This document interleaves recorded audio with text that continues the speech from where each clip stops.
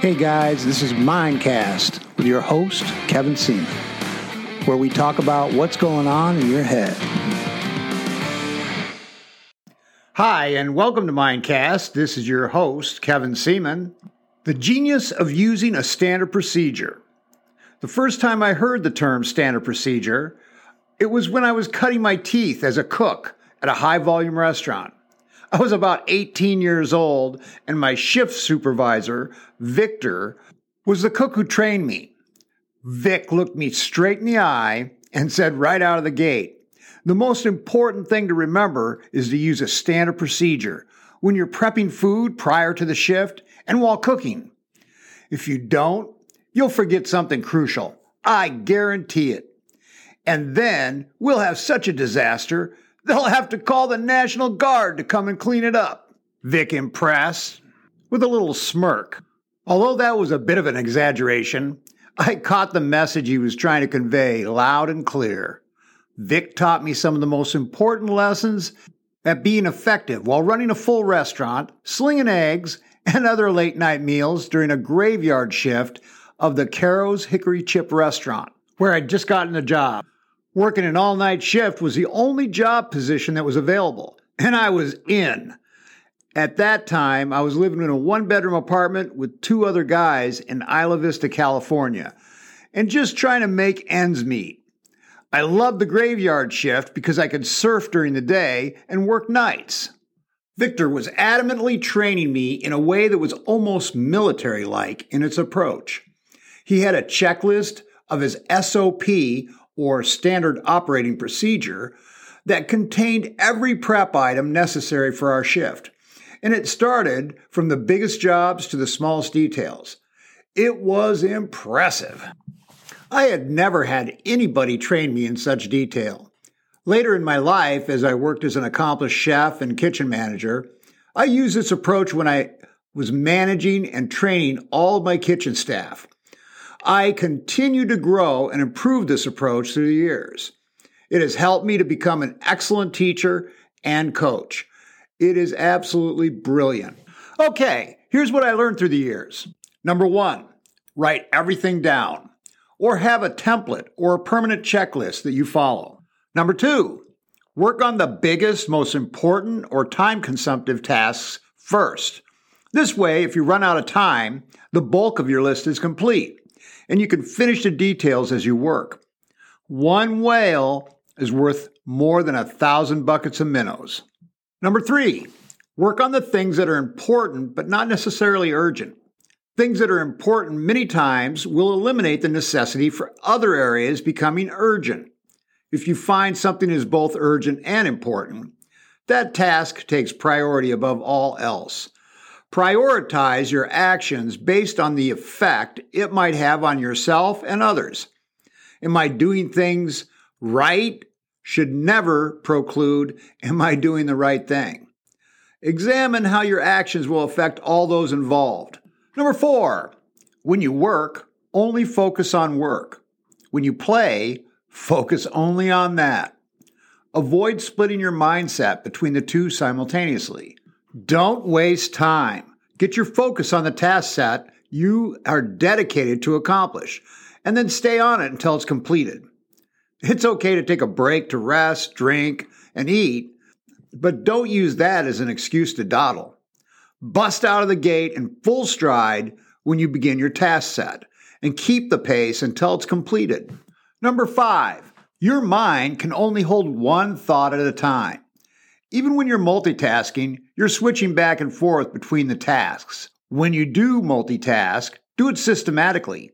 Let's look at this in regard to working at home.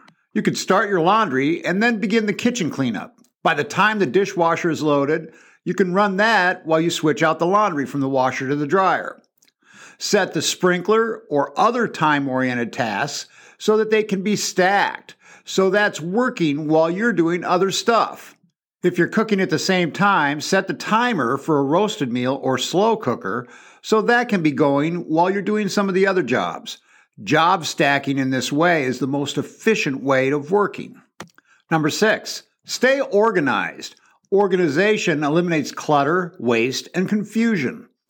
Prioritize your job by what you will need first, then second, and so forth. Work on what is crucial to the successful outcome first and foremost. Number 7, if you work in a systematic job, do it the same way each and every time in an excellent fashion. Change things only with the focus of elimination of waste or wasted time and energy, with economics and simplicity as your guidelines. Improvement should be the focus of any changes. Number 8, replicate, replicate, replicate. If it's great, replicate it with greatness. Once you've found what works the best, keep duplicating that procedure. Number 9, standard procedure is based on good habits and working in an effectively habitual manner. Habits become established to make your life easier, more effective, and give you additional time, focus, and attention to direct at problems and challenges as they arise. Over 95% of everything we do in life is due to a formed habit. One of my favorite phrases in regard to life habits is, bad habits are easy to develop and hard to live with, whereas good habits are hard to develop but easy to live with. By developing good habits, your life will be that much better, productive, and easier. Number 10, your standard procedure should be the very best way to accomplish your task with what you have to work with at that moment in time. The best evaluation of this is to start with the end in mind. So often, people start things without thinking them through logically with the end result in focus. And then they're not happy with the outcome. Number 11, take time to review and sharpen your standard procedure often. Don't get stuck. If there is something you have experienced or learned from your daily work routine or other people's procedures that can benefit your standard procedure, institute it and test its validity.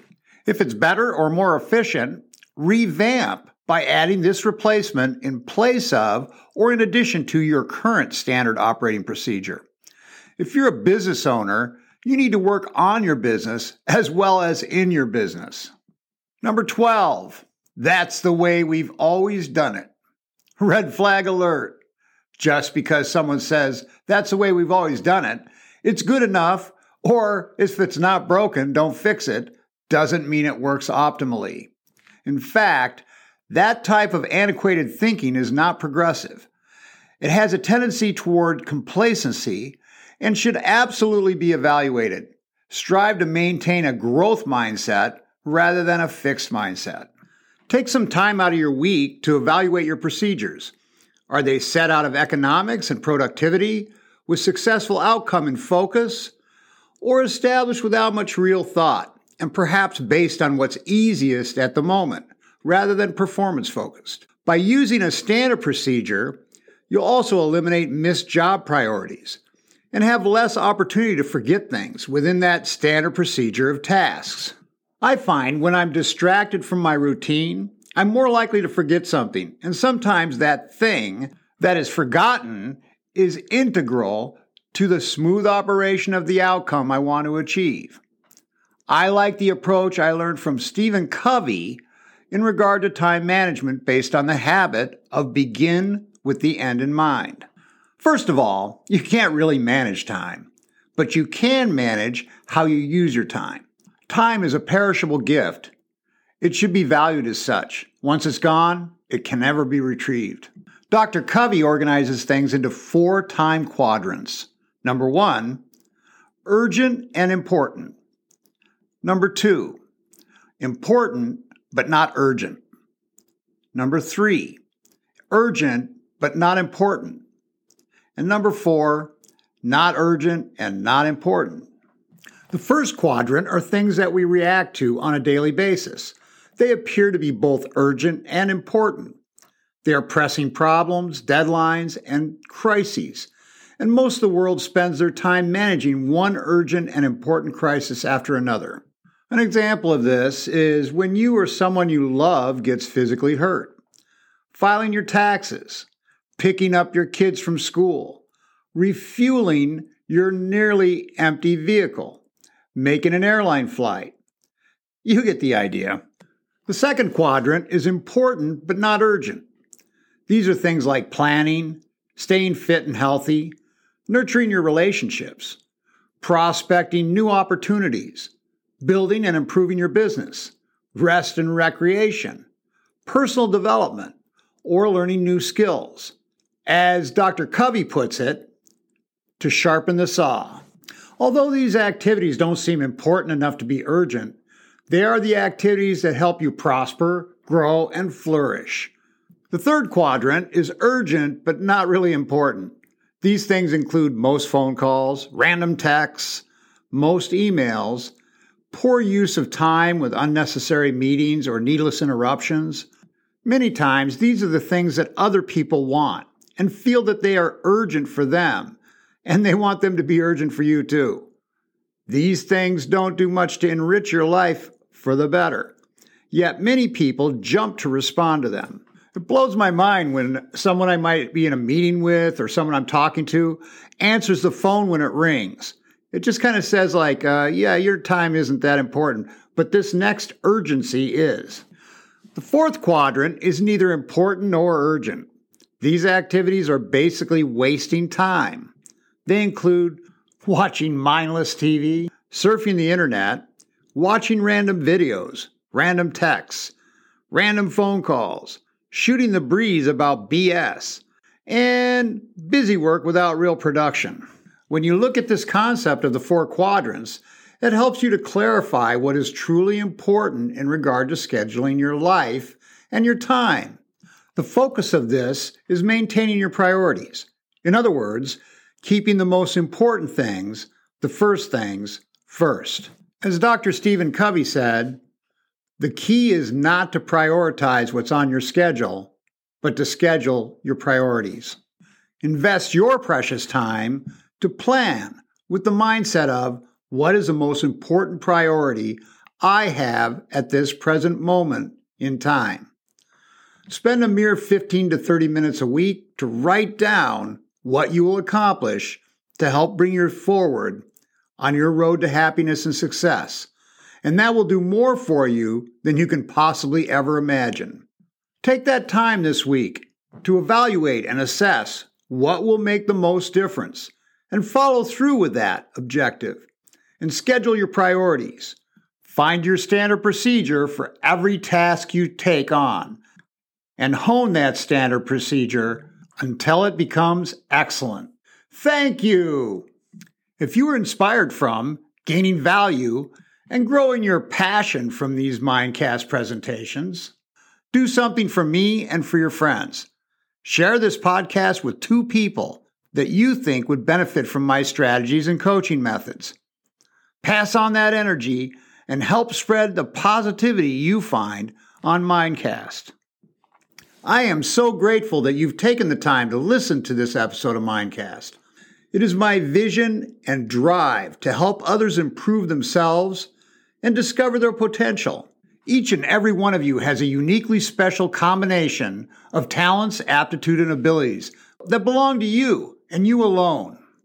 My goal is to inspire passion in you to discover those gifts. Be sure to check out all my episodes of Mindcast.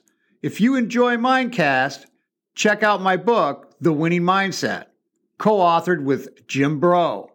It's packed full of rich, valuable, useful strategies. Also, if you want to get a hold of me, ask me a question, drop me a line. You can contact me at kevin@thewinningmindset.com. Until next time, this is Kevin Seaman, and this is Mindcast.